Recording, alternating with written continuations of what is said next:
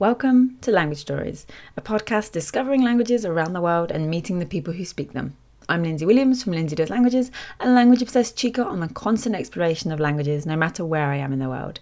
And over these next few weeks, I'm bringing you a handful of mini bonus episodes that almost became full Language Stories episodes in their own right, but didn't.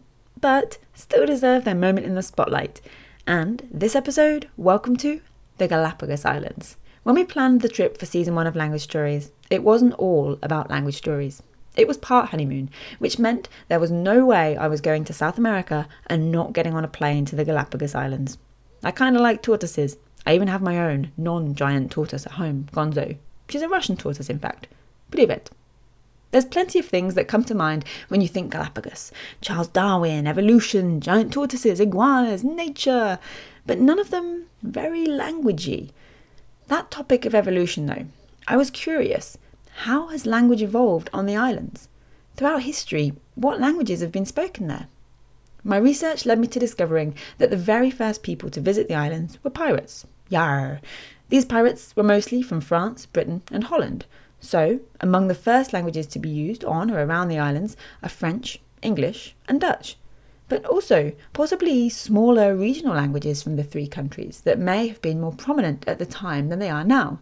Maybe, for example, Occitan, Frisian or Irish were spoken in the early days of human contact on the islands. Well, actually, Irish could take the crown when it comes to languages spoken by inhabitants of the islands, not just people passing through.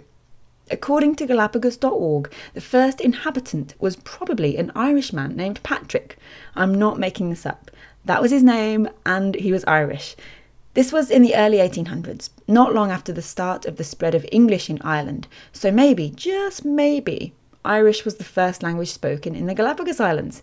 But he lived alone, so he wouldn't have had anyone to speak with, really, so also maybe not.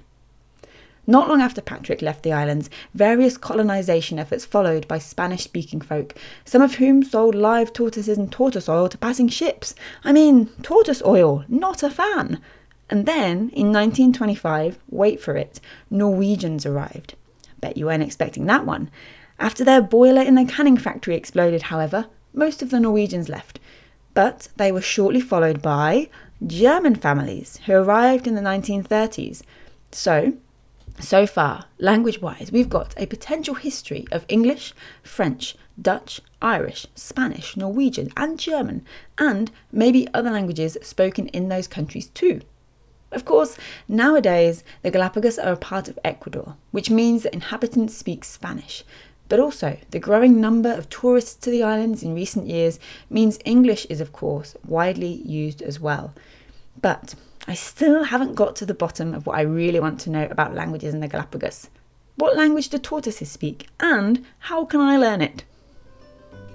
Coming up next time on Language Stories, we've got a couple more mini bonus episodes left, and for the next one, we'll be flying back across to the mainland of South America to take a look at Quechua. You've been listening to Language Stories, a podcast by Lindsay Does Languages. If you like what we do and you like video, then head on over to our YouTube channel, where you can watch the sister videos to the podcast episodes from season 1. If you haven't yet listened to season 1 of Language Stories, go and do that now, because later this year I'll be releasing season 2, and you want to be ready to listen to each new episode of season 2 as they come out. To make that as easy as possible, subscribe to this podcast feed wherever you get your podcasts, and if you're feeling generous, leave us a review too. It really does help us to get found by new listeners who may well love Language Stories as much as I hope you do. As always, you can follow me in all the usual places, Facebook, Twitter, Instagram and all that jazz, and learn more at lindsaydoeslanguages.com. Until next time, keep learning languages and keep sharing stories. Slan!